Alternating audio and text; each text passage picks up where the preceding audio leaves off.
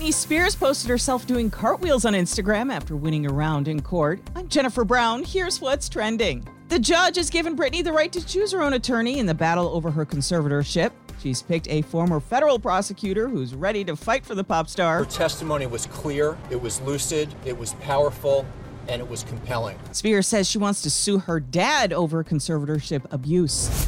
The FBI is admitting it failed to act fast enough in the dozens of abuse cases against Larry Nassar. He's the former doctor for the USA gymnastics team. A new report says the FBI waited over a year to investigate. Elite gymnasts who were abused by Nassar say they still don't know who knew what when about the sexual abuse.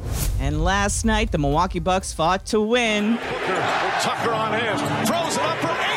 Shot blocked by Antetokounmpo. The game on ABC, Bucks won 109-103. The series with the Suns now tied 2 games apiece. Game 5 is on Saturday.